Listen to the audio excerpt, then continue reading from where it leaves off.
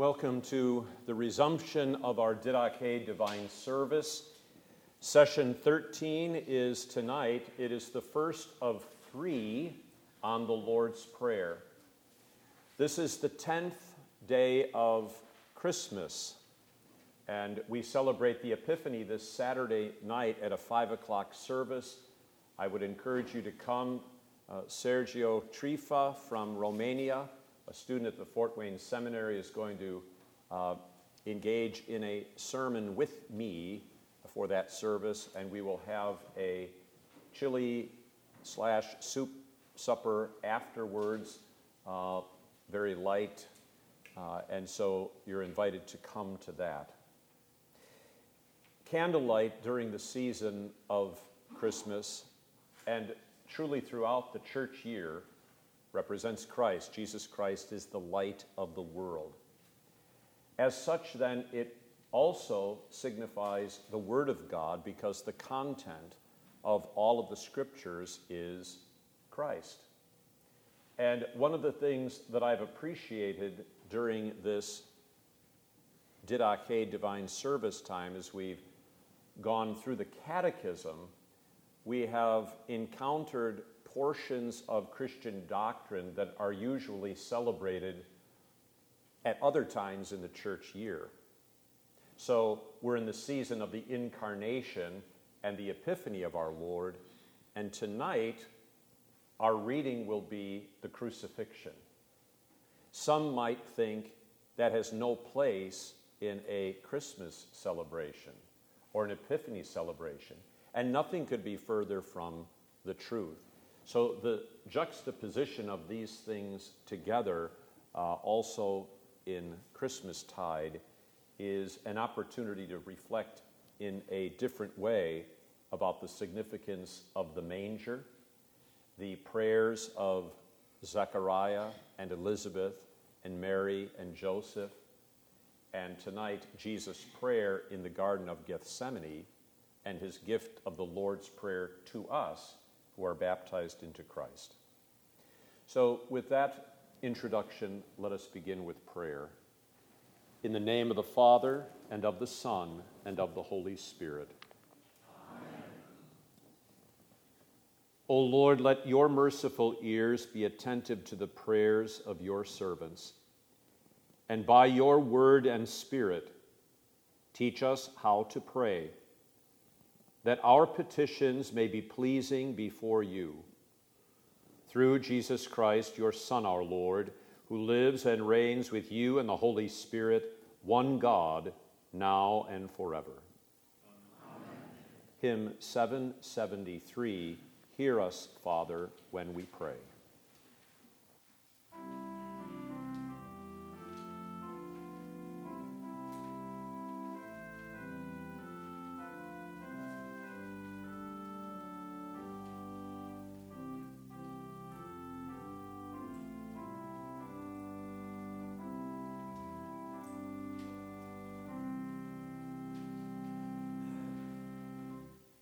Hear us, Father, when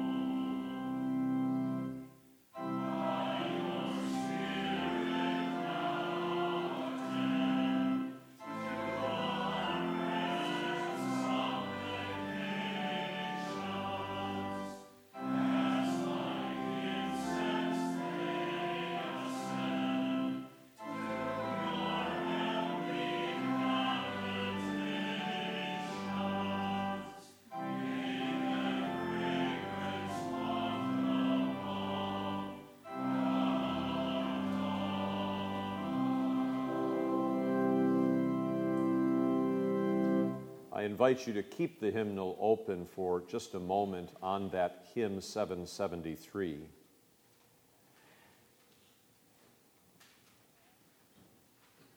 We have meditated upon the Ten Commandments. The Ten Commandments show us our sin and how much we need a Savior. They proclaim repentance, that we turn away from ourselves as sinners to reliance upon Christ. They teach us what is good and what is right. The Creed proclaims the message of salvation that saves us from our sin, all that God, Father, Son, and Holy Spirit has done for us. And in the Lord's Prayer preaches the holy life of faith in Christ that claims the promises of God's love in the gospel that the Creed articulated.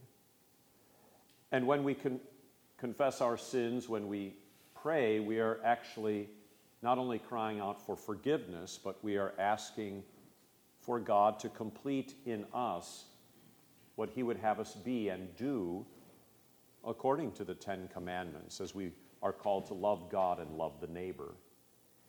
So in this hymn 773, it begins by saying, "Hear us, Father, when we pray," as God the Father, first person of the Trinity, "through your Son, second person of the Trinity, and in your Spirit, third person."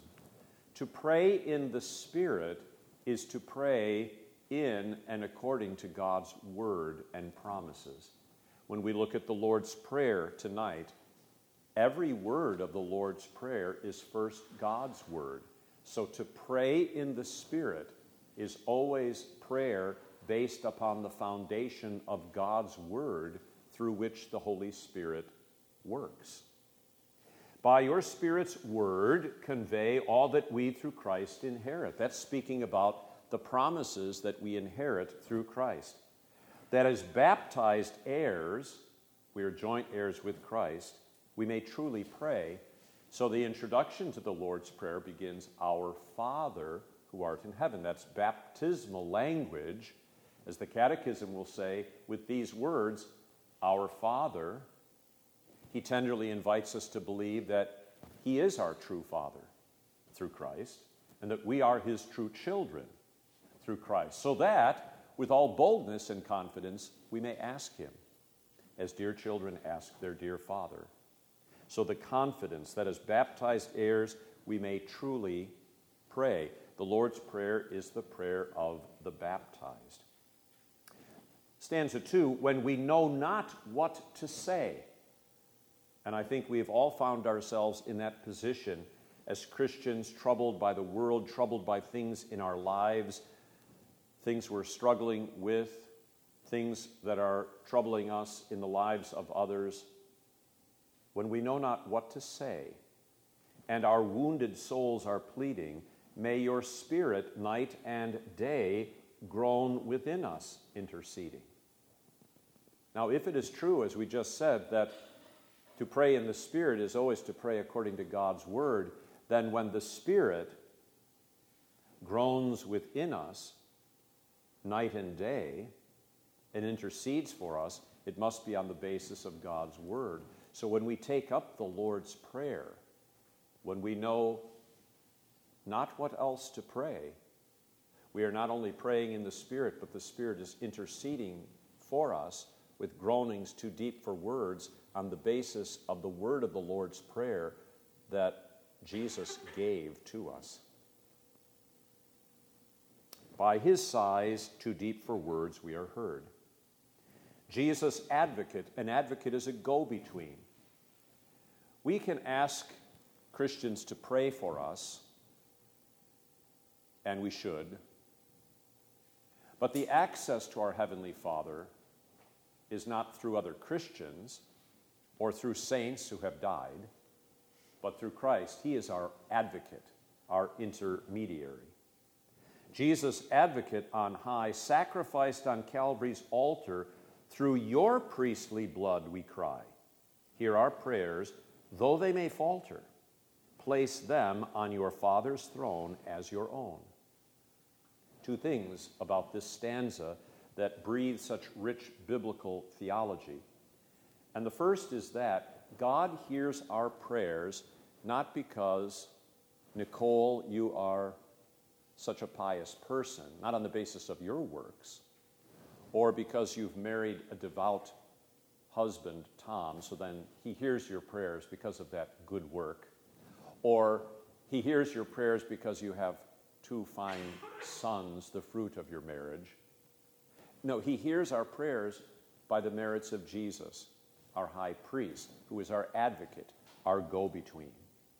The second thing that I want to articulate, not only on the basis of this stanza, but all 4 stanzas, and the Lord's Prayer itself, and that is that the pronoun our at the beginning of the Lord's Prayer, our Father,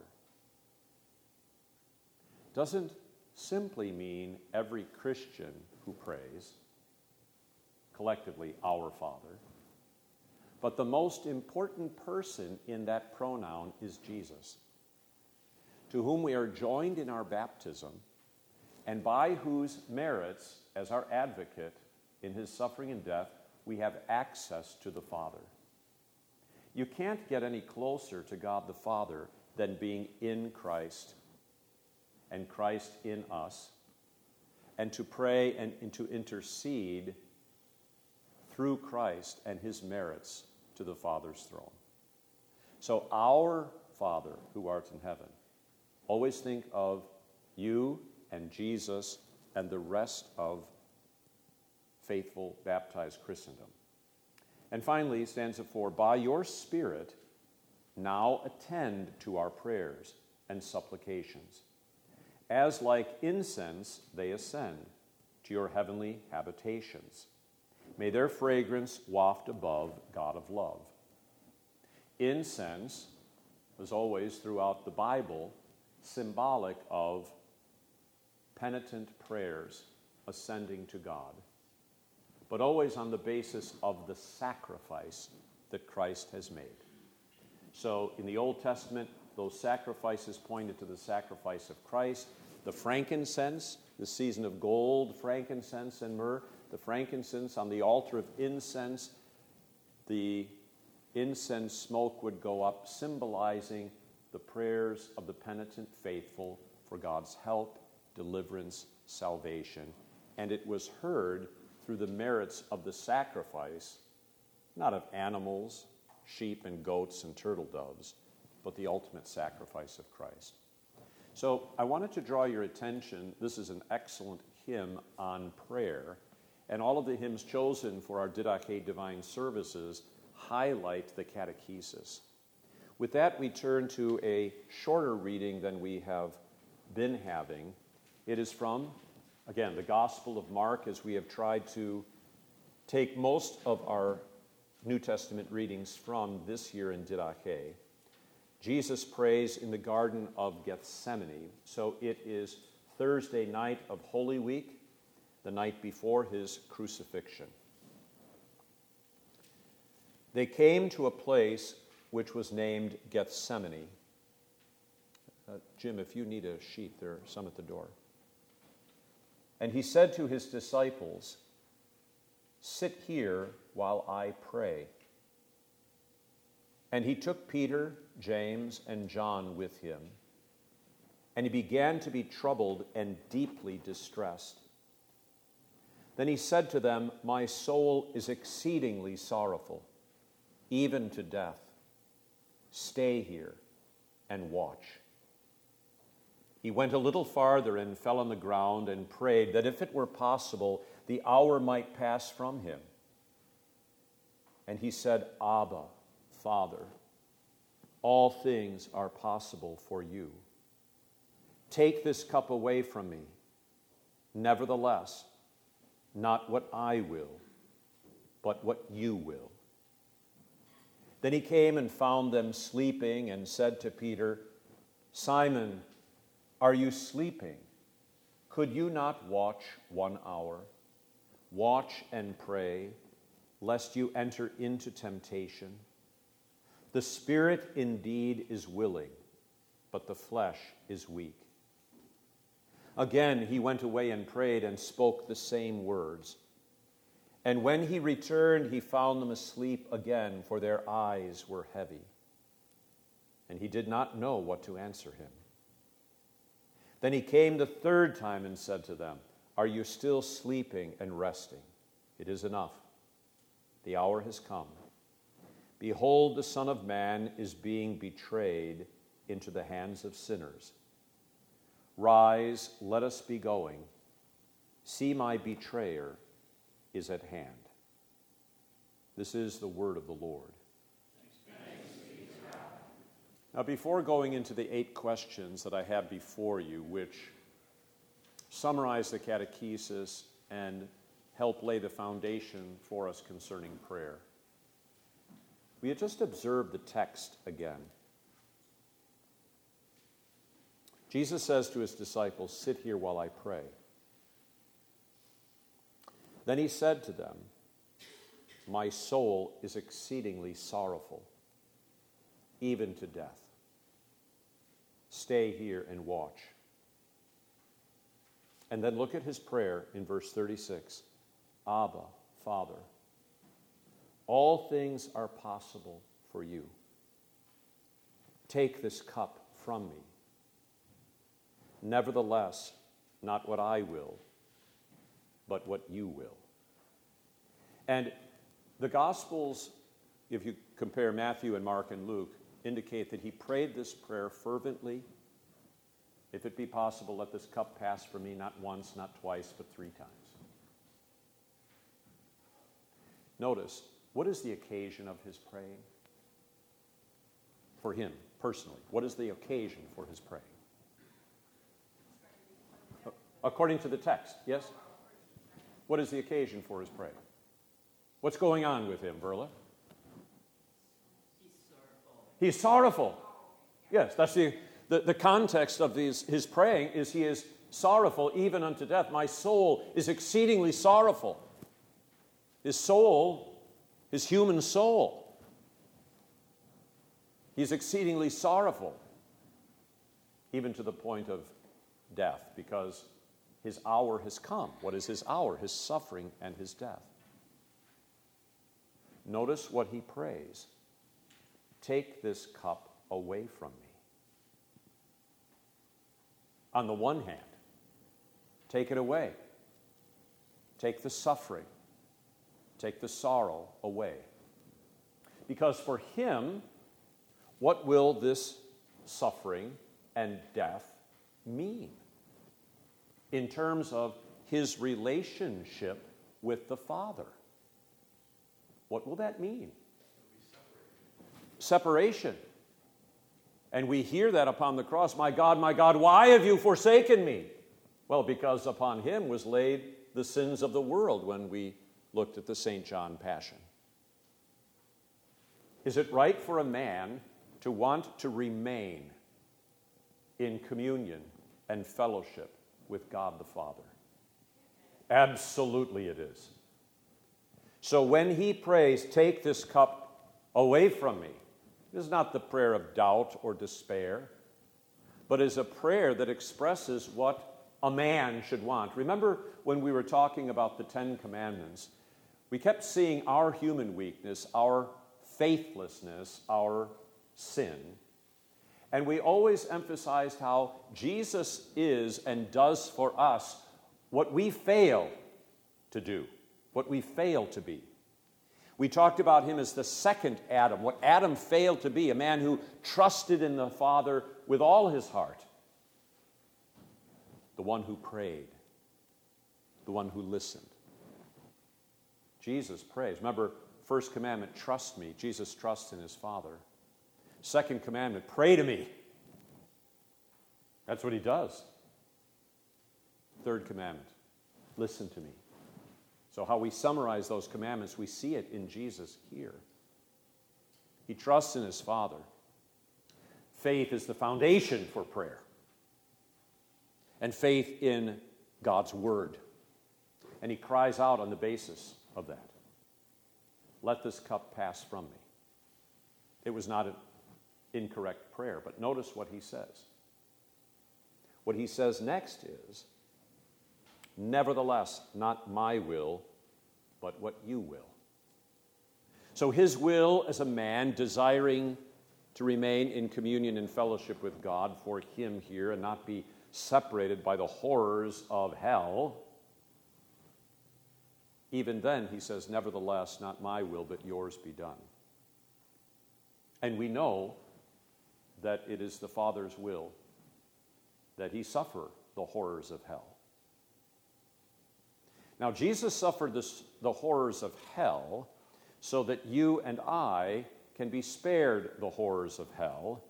However, that does not mean that suffering and hardship and anguish is not a part of our lives, where we sometimes feel very much like Jesus did when he went into the Garden of Gethsemane. My soul is exceedingly sorrowful, even to death. Take this away from me. You don't have to raise your hand. I'll ask it rhetorically. How many times have you been in a situation in life where I don't know how much more of this I can take? I don't know how much more of this I can endure. It might be physical pain. It might be emotional pain. It may be a burden of conscience. It may be the slings and arrows of Satan attacking you because of your sin. I can't take it anymore. That may be what you're feeling on that precipice. My soul is exceedingly sorrowful, even unto death. Take it away. But Jesus' prayer is instructive. It's not wrong to pray, take it away. But we learn from what he prays, nevertheless, not my will, but yours be done. That what God ordains for the Christian and what God permits the Christian to suffer under as a Christian is always good, because he is our heavenly Father and his will is good. And that calls for faith too, doesn't it? To believe that God's will is good, even if it contradicts what I want, and what I want may be something very good. The deliverance from the suffering that I'm going through. But the suffering and death of Jesus and how he prays in faith, not my will, but yours be done, teaches us something fundamental about our lives as Christians. We pray for things that God promises us. We pray for deliverance from suffering and the sorrows of life. But finally, prayer rests in what God ordains is always good, in his will. So prayer is not bending God's will to our will, throwing a temper tantrum, stamping our feet, insisting it must be my way. But rather, prayer is asking God to make his will ours. And that's what Jesus is praying for here. Let this cup pass from me, nevertheless, not my will, but yours be done.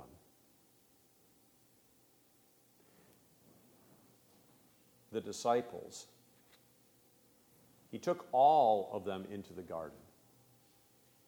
He took Peter, James, and John with him deeper in when he prays these prayers. And he tells them to watch and pray. Can they do it? They can't do it. They fail. Which ought to be of some consolation to you. Because if you feel weak and faltering in your prayers, rest assured you're no different than the disciples. Their salvation was entirely in the one who was faithful unto death, in his prayers, in the laying down of his life. And that is true for you. So, going back to why God hears our prayers, it is based on the merits of Jesus. It is not based upon the strength of your faith. He hears your prayers on the merits of Jesus. It is not based upon your goodness, upon your spiritual achievements. You have just as much access to God in the prayer that is uttered in faith from a feeble heart that claims the promises of the Lord as the most famous and noble saint. Your prayers are not less heard than that saint, because they're heard on the basis of the merits of Jesus. All right. With that, then, we go into these questions. What was Jesus experiencing when he went to Gethsemane to pray? That one we already answered, right? The anguish of his impending crucifixion and what that would mean. How did he address the Father? Comes out in English this way.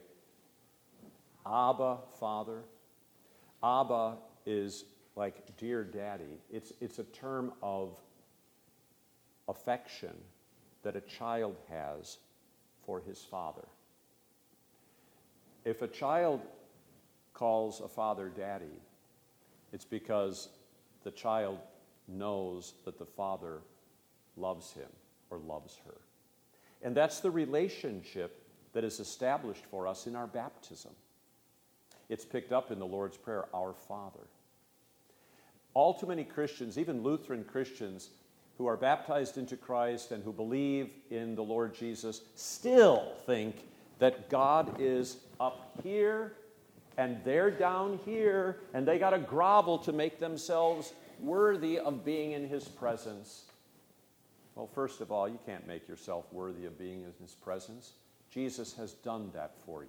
That is the inheritance of your baptism. He loves you and is more endeared toward you than the best earthly father ever was. Some earthly fathers are bad fathers, but take the best earthly father who loves his children, sacrifices himself for his children, loves the mother of his children, his wife. His love is greater for you than that, and he is closer to you than that. And in Christ Jesus, there is that Abba, Father affection. Jesus, you see it here. See, when we talk about Jesus being faithful unto death, even the death of the cross, it means that he, for us, for you, and for our salvation, he believed his Father loved him even when the only thing he was experiencing was the horrors of death and the agonies of hell. Because the Father told him, "You're my beloved Son, in whom I am well pleased." Okay. What did he pray for? Now, we already indicated that, right? Two things, but they're related. Take the suffering away, and it was not wrong for him to do that. But then finally, not my will, but yours be done. So ultimately, he prayed for God's will. That makes prayer, in a very real sense, infinitely simple. Lord, you just do what you're supposed to do what you want to do what you promise to do. Help me to understand it and know it from your word. A lot of times we pray much more for things that are unknown, when the heart of our prayers as Christians should be petitioning and praying for these things that God in his word says he wants us to have. So the Ten Commandments would give us quite a list of that, right? To honor our father and our mother, to help and support our neighbor in his physical need under the Fifth Commandment, to lead a chaste and pure life under the Sixth Commandment, and to speak well of our neighbors and not to gossip and to cover their actions in the kindest way. There's just a few things that God wants us to do, and we would never pray, Lord, help me lead a chaste and decent life and not commit an act of fornication, if it is your will. What do you mean, if it is your will? Of course it is God's will that we lead a chaste and decent life. Jim? I think of Mary's prayer when Gabriel announced that she was going to bear Jesus. Her response was very simple. It was basically Mary's prayer upon hearing the word of Gabriel, exactly. A simple Amen. Let it be to me according to your word. That's right. So you see, this is an aspect of prayer. Prayer is like inhaling and exhaling. As you inhale or receive the word of God, then you exhale that word in your prayers. So prayer encompasses hymnody.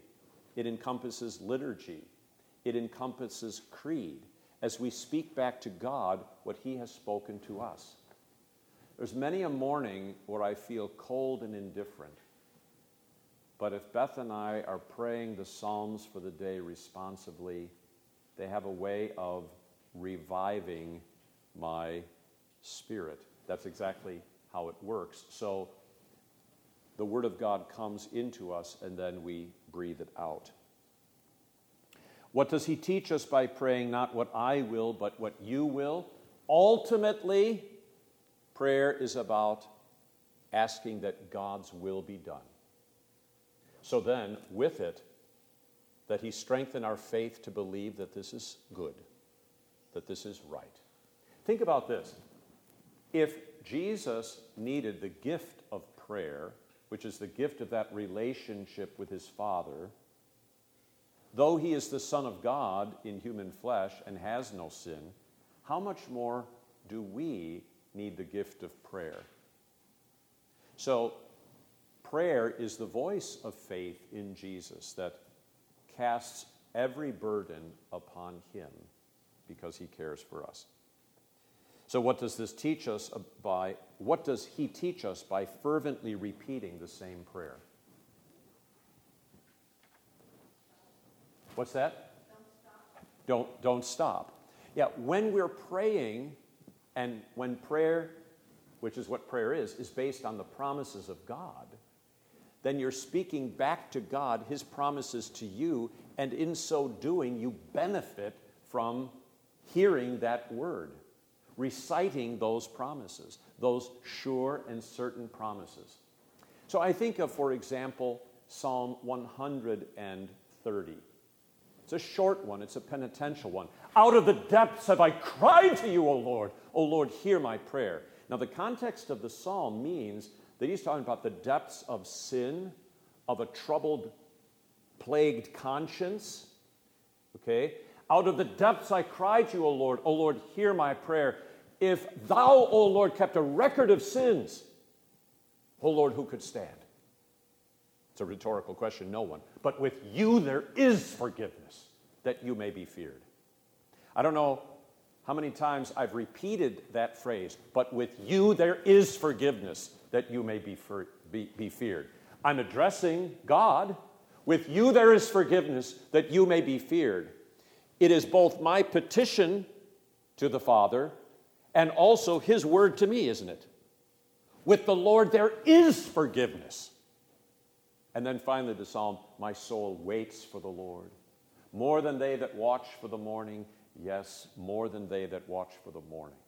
O Israel, hope in the Lord, for with him there is plenteous redemption. Okay, that's all Psalm 130. Okay, and so the nighttime, the dark night of the soul, when people are sick, when people are dying, the darkness, the night is strangely the most difficult time, usually, compared to the daytime. And that's also picked up in the psalm, the dark night of the soul, when devil, world, and flesh crowd around us. Okay. Number 6, what does Jesus identify in the disciples, which is also common to us? The flesh is weak, yeah. The spirit is willing, but the flesh is weak.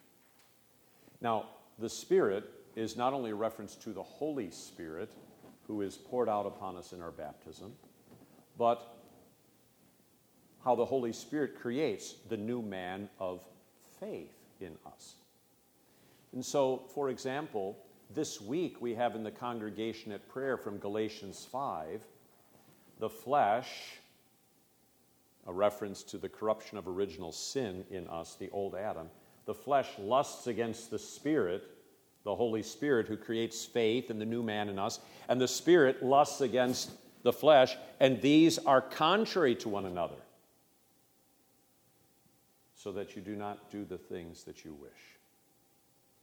Which is no excuse to let's then indulge ourselves in not doing the things that we wish, no, but rather it identifies the human weakness. That was what we see in the disciples.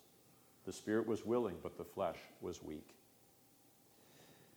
And so prayer is given to us as weak Christians, not because we're strong Christians, as doubting Christians, not because we have resolute, fervent faith at all times.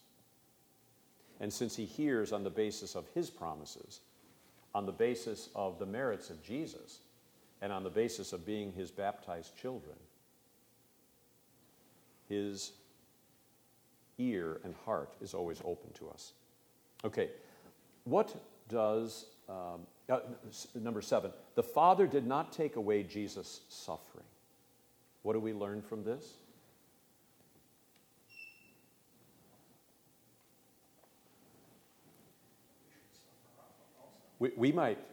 The suffering might remain in our lives. But there's a promise of God, many of them, but one I quote often from Romans, the present sufferings, Bill, of this life are not worthy to be compared with the glory that shall be revealed in us in the resurrection and for all eternity. So the sufferings of this life, persecution, the sufferings of this life, the pain in broken relationships, the suffering of this life, the grief over the death of a loved one, the sufferings of this life, loneliness, the temptation to despair, the sufferings of this life, the pangs of a guilty conscience. And the list could go on and on. The sufferings of this life are not worthy to be compared with the glory that shall be revealed in us. But we learn from the suffering of Jesus, God accomplished his greatest good in that suffering. And in that suffering, he embraced and took to himself all of our suffering. The grief and suffering that we experience over the death of a beloved wife or child, the grief and the suffering, the pain of physical torture that some Christians have endured, he's embraced it all. You are the closest to Jesus in this life when you experience human suffering. Then you come to know and appreciate more deeply what it is that he endured for you. But as God then accomplished his greatest good in Jesus' suffering, what greater good could there be than to restore our life and salvation with God for all eternity? Then he promises to accomplish good in us through the things that we suffer. So that's part of the subject matter then of our prayer, that we pray for that. So it's less needed at times that the suffering is taken away, and more needed at times that we learn to trust God's good purposes in the midst of that suffering, or when we're denied good things that we might otherwise desire. So how did the Father answer Jesus' prayer, and what do we learn from this? Well, do you have an answer? Kent? Trust me? Well, how is that evidenced in what happened in Jesus at the end of the narrative in the Garden of Gethsemane? Because you're actually correct.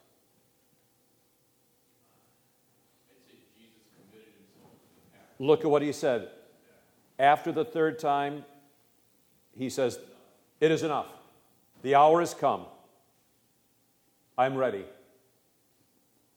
Behold, the Son of Man is being betrayed into the hands of sinners. Rise, let us be going to the cross. My betrayer is at hand." So the answer to the prayer was not that the suffering would be taken away, but he would face it head on with resolute faith in his God and Father. Okay. Jim. It is recorded in Luke's gospel that angels ministered to him. There's an answer. And what do the angels minister with? Always with the Word.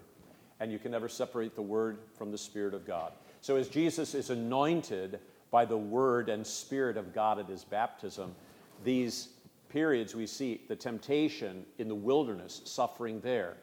Angels minister to him with the Word of God. Here in the Garden of Gethsemane, not in the Mark's account, but elsewhere, the angels minister to him with the Word of God. That's why prayer is the foundation for faith, and that's why you can then turn over your page to Roman numeral 4 and this summary. And it's all found in the narrative that we just had. Number one, God's Word is the foundation for prayer. Jesus gives us the words to pray. In the Lord's Prayer, every word, petition, is God's Word. In the Garden of Gethsemane, we see embodied in Jesus what the gift of prayer is according to the Lord's Prayer. So every petition of the Lord's Prayer is first a promise of God to us, then it becomes our prayer to God. We speak back to God what he speaks to us, which we spoke about a moment ago. Number two, prayer is the voice of faith.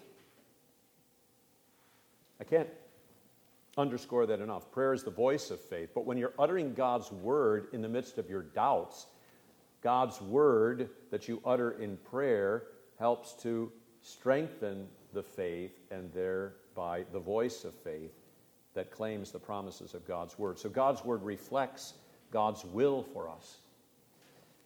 And that's very important. When we pray, "Thy will be done" in the Lord's Prayer, how do we know what God's will is? From his word.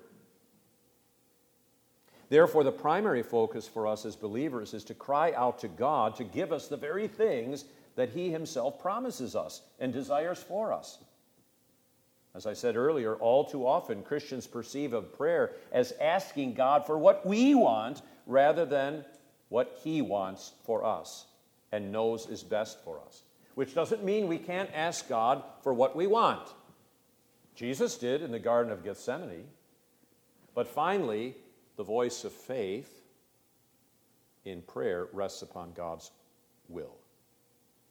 In prayer, the Christian desires that God make his will our will, rather than the other way around. Number three, God's word is what gives certainty to prayer. I don't know if he hears my prayers. I don't know if my prayer is right. Well, if you pray Lord's Prayer, believing in Jesus, that's a right prayer because he said, when you pray, say this. Or all 150 Psalms are prayers. All 150 Psalms are God's word. You never have to wonder, if I pray this psalm, is this a proper prayer? Yeah, it is, because God gave it to you to pray. So back to the hymn, when we know not what to pray, and the Spirit intercedes for us, you take up the Spirit's intercession, which is contained in those prayers, the Lord's Prayer, the Psalter, the great canticles, etc. Number four, our baptism gives us the rights and privileges of a child. See, only Christians can pray the Lord's Prayer because only Christians are baptized and believe in Jesus. So the Lord's Prayer is not a universal prayer, it's a prayer for baptized children of God. To call upon God as dear children, call upon their dear Father. We'll see that in just a second in the small catechism. And finally, number five, our prayers are heard for Christ's sake, not because of our merits or worthiness. As baptized children of God, we have access to God through the merits of Jesus' death for our sins.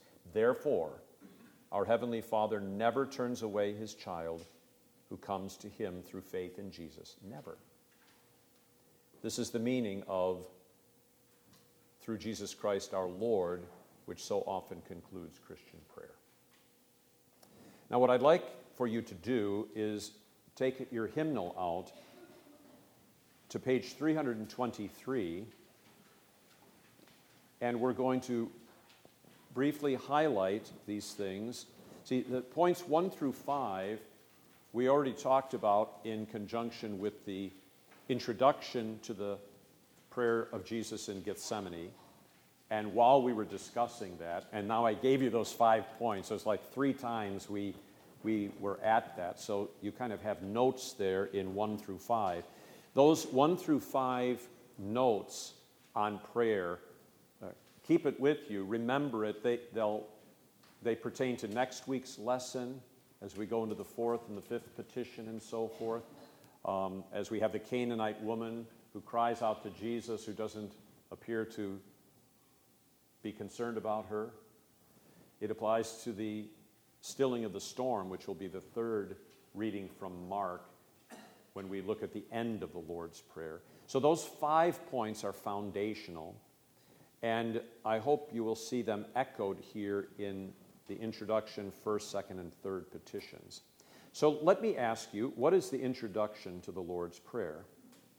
Our Father, who art in heaven. What does this mean? With these words, God tenderly invites us to believe that He is our true Father and that we are His true children, so that, with all boldness and confidence, we may ask Him as dear children ask their dear Father.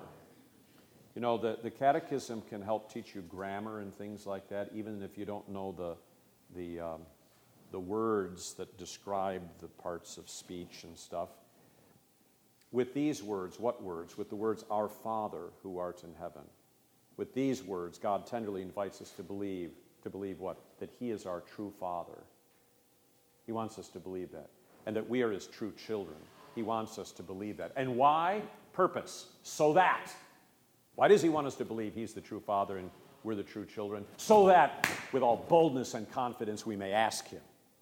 Like dear children ask their dear Father, and they have no inhibitions in doing that. Because they know Daddy loves me, and He's made promises to me, and He protects me, and He feeds me, and He clothes me, and He cares for me.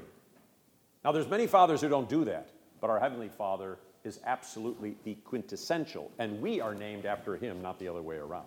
So we are invited to believe that we are the children of God through Christ, and that's a baptismal petition. Go to the first petition. What is the first petition? Hallowed be thy name. What does this mean? God's name is certainly holy in itself, but we pray in this petition that it may be kept holy among us also. Now, I'm going to do something a little different. Go to the second petition. What is the second petition? Thy kingdom come. What does this mean? The kingdom of God certainly comes by itself without our prayer. But we pray in this petition that it may come to us also. Okay, and then go to the third petition. What is the third petition? Thy will be done on earth as it is in heaven. What does this mean? The good and gracious will of God is done even without our prayer. But we pray in this petition that it may be done among us also. Do you notice the similarity between those three answers for the first three petitions, the first Q&A? God's name is certainly holy in itself. We pray it may be kept holy among us also. The kingdom of God certainly comes by itself. Without our prayer, we pray it may come to us also. The good and gracious will of God is done by itself. Without our prayer, we pray it may be done among us also. Well, if God's name is hallowed without our prayer, and His kingdom comes without our prayer, and His will is done without our, why pray? Well, because we want His name to be hallowed among us, His kingdom to come among us, and His will to be done among us. The reason the Catechism, 3 questions are that way for the first 3 petitions is because of the phrase which in English is attached to the end of the third petition, but which actually belongs to the first and the second as well as the third. And that is the phrase, on earth as it is in heaven. So God's name is holy in heaven. We pray it may be holy among us on earth. God's kingdom, flourishes in heaven, His gracious reign. We pray that it may come to us and flourish among us. His good and gracious will is done in the heavenly realms. We pray it may be done among us. So structurally in Greek, that phrase in English, on earth as it is in heaven, applies to the first, second, as well as third. Okay? All right, let's go back to the first petition. How is God's name kept holy? God's name is kept holy when the Word of God is taught in its truth and purity, and we, as the children of God, also lead holy lives according to it.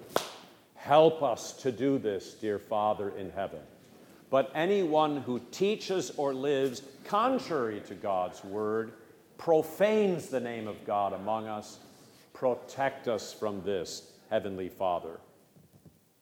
One of the things I love about this question and answer is there are two prayers within the answer itself. You know, God's name is kept holy when the word of God is taught in its truth and purity, and we as the children of God also lead holy lives according to it. Help us to do this, dear Father in heaven. But it's profane when we turn away, protect us from this, Heavenly Father.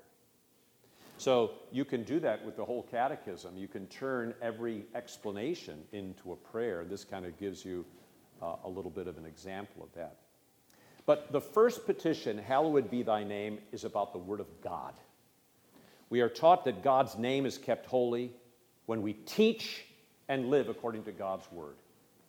So I'm teaching about prayer tonight according to God's Word, according to the gospel of Christ. So therefore, God's name is being kept holy among us in this catechesis. Okay? When you receive that word and believe it, and when you take that word that you've received in catechesis into your life of prayer, God's name is kept holy in your life. Okay? So the first petition has everything to do with the Word of God. So you're praying for your pastors, you're praying for the congregation to receive the teaching, you're praying for fathers and mothers, heads of households, to teach their children the Word. You're praying for families and marriages to live according to the Word of God, and so forth. Okay, second petition, how does God's kingdom come? God's kingdom comes when our Heavenly Father gives us His Holy Spirit, so that by His grace we believe His holy word and lead godly lives here in time and there in eternity. So as the first petition highlighted Word of God, the second petition is intrinsically connected because it highlights the gift of the Holy Spirit through the Word of God. That our Father in heaven would give us His Holy Spirit so that by His grace we believe His holy word and lead godly lives here in time and there in eternity. So faith is the essence of the kingdom of God in our hearts, among us in the church.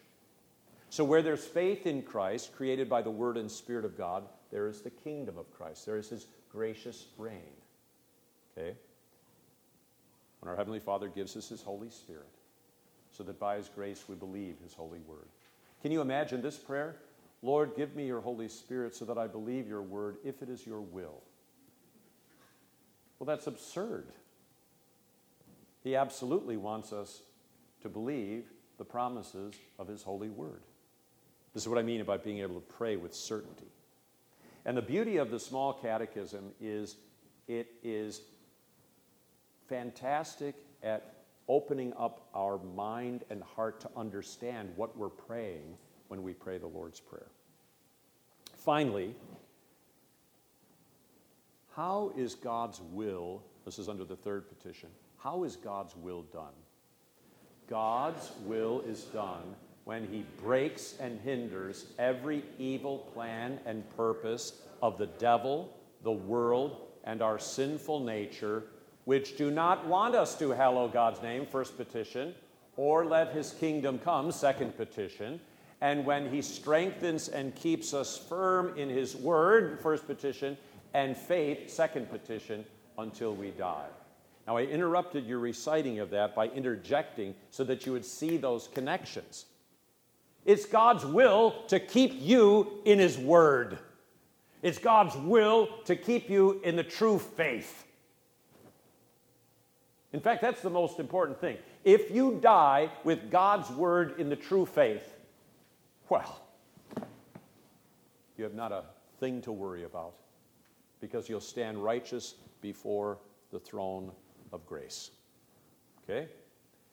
So God's will is done when He breaks and hinders every evil plan and purpose of the devil, the world, and our sinful nature. The devil doesn't want you to believe. The devil doesn't want you to follow God's word.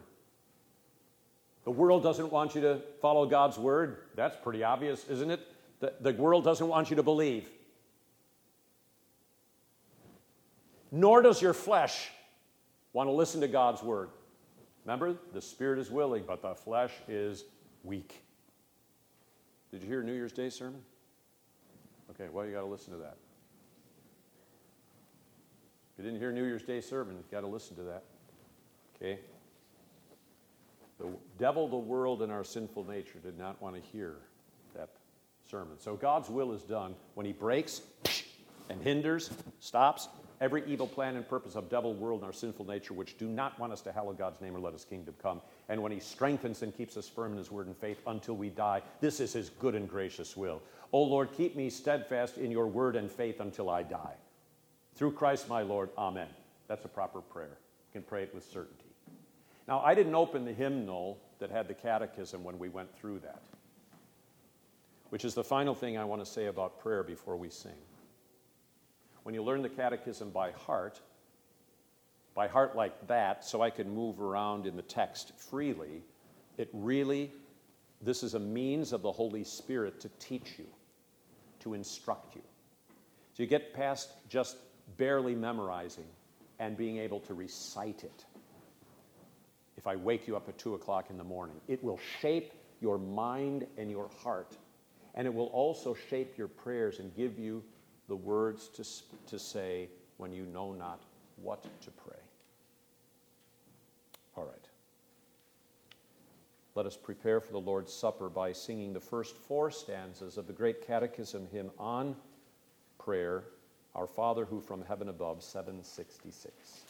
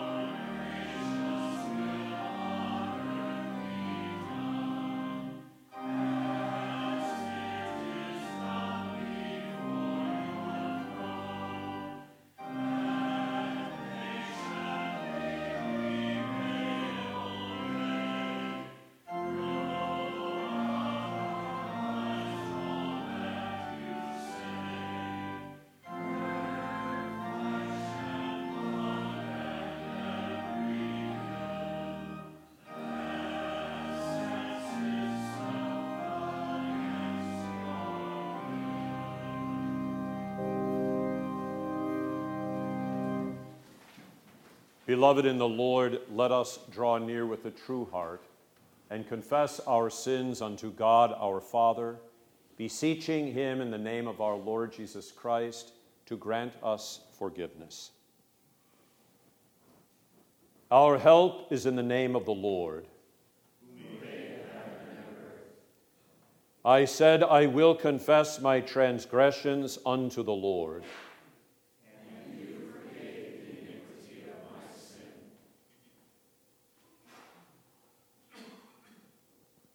O Almighty God, merciful Father, I, a poor, miserable sinner, confess unto you all my sins and iniquities, with which I have ever offended you, and justly deserve your temporal and eternal punishment. But I am heartily sorry for them, and sincerely repent of them, and I pray you of your boundless mercy, and for the sake of the holy, innocent, bitter sufferings and death of your beloved Son, Jesus Christ, to be gracious and merciful to me, a poor, sinful being. Upon this, your confession, I, by virtue of my office as a called and ordained servant of the Word, announce the grace of God unto all of you, and in the stead and by the command of my Lord Jesus Christ, I forgive you all your sins. In the name of the Father, and of the Son, and of the Holy Spirit. Amen. Let us pray. Lord God, Heavenly Father, we offer before you our common supplications for the well-being of your church throughout the world. So guide and govern her by your Holy Spirit, that all who profess themselves Christians may be led into the way of truth and hold the faith in unity of spirit, in the bond of peace, and in righteousness of life. Send down upon all ministers of the gospel and upon the congregations committed to their care the healthful spirit of your grace, that they may please you in all things. Behold in mercy all who are in authority over us. Supply them with your blessing, that they may be inclined to your will and walk according to your commandments. We humbly ask your abiding presence in every situation, that you would make known your ways among us. Preserve those who travel, especially Father Wokema and Randy Kirk. Keep them safe and bring Randy back from Nigeria safely. Satisfy the wants of your creatures. Help those who call upon you in any need, that they may have patience in the midst of suffering, and according to your will be released from their afflictions. We pray especially for Reverend Dr. Wolf Kanapi in hospice care, and all in our congregation who are sick. All these things we lay before you, trusting in your mercy through Jesus Christ, your Son, our Lord, who lives and reigns with you and the Holy Spirit, one God, now and forever. Amen. The Lord be with you. And also with you. Lift up your hearts. We lift them to the Lord. Let us give thanks to the Lord our God. It is right to give him thanks and praise. It is truly good, right, and salutary that we should at all times and in all places give thanks to you, Holy Lord, Almighty Father, everlasting God, through Jesus Christ our Lord. For in the mystery of the Word made flesh, you have given us a new revelation of your glory, that seeing you in the person of your Son, we may know and love those things which are not seen. Therefore, with angels and archangels, and with all the company of heaven, we laud and magnify your glorious name, evermore praising you and saying, Holy, holy, holy, Lord God of Sabaoth. Heaven and earth are full of thy glory. Hosanna, Hosanna, Hosanna. Blessed is he that cometh in the name of the Lord. Hosanna, Hosanna, Hosanna in the highest.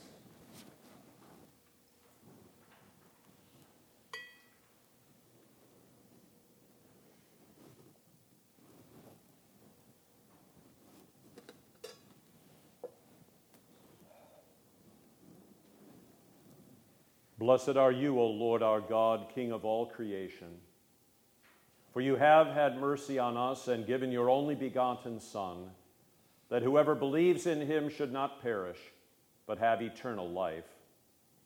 In the beginning you created all things by your word, and in the fullness of time your word became flesh and dwelt among us, full of grace and truth. Let your word made flesh dwell richly among us, that faithfully eating his body and drinking his blood, we may receive the fullness of your grace and truth in Christ Jesus our Lord. Hear us as we pray in his name, and as he has taught us. Our Father, who art in heaven, hallowed be thy name. Thy kingdom come, thy will be done on earth as it is in heaven. Give us this day our daily bread, and forgive us our trespasses, as we forgive those who trespass against us. And lead us not into temptation, but deliver us from evil. For thine is the kingdom, and the power, and the glory, forever and ever. Amen. Our Lord Jesus Christ, on the night when he was betrayed, took bread. And when he had given thanks, he broke it and gave it to the disciples and said, "Take, eat. This is my body, which is given for you. This do in remembrance of me." In the same way also, he took the cup after supper, and when he had given thanks, he gave it to them, saying, "Drink of it, all of you. This cup is the New Testament in my blood, which is shed for you for the forgiveness of sins. This do as often as you drink it in remembrance of me."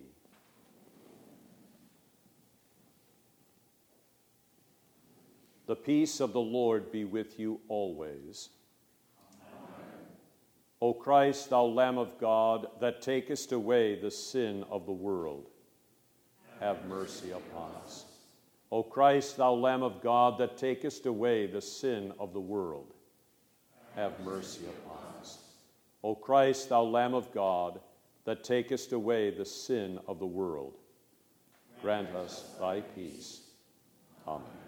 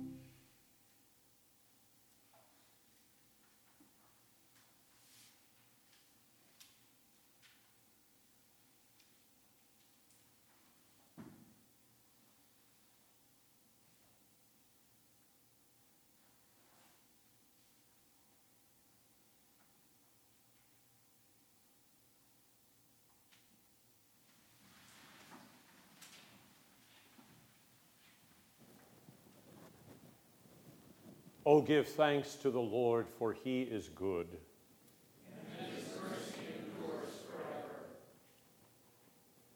O God the Father, the fountain and source of all goodness, who in loving kindness sent your only begotten Son into the flesh, we thank you that for his sake you have given us pardon and peace in this sacrament. And we ask you not to forsake your children, but always to rule our hearts and minds by your Holy Spirit, that we may be enabled constantly to serve you. Through Jesus Christ, your Son, our Lord, who lives and reigns with you in the Holy Spirit, one God, now and forever. Amen. Let us bless the Lord. Thanks be to God. The Lord bless you and keep you. The Lord make his face shine upon you and be gracious unto you. The Lord lift up his countenance upon you and give you peace.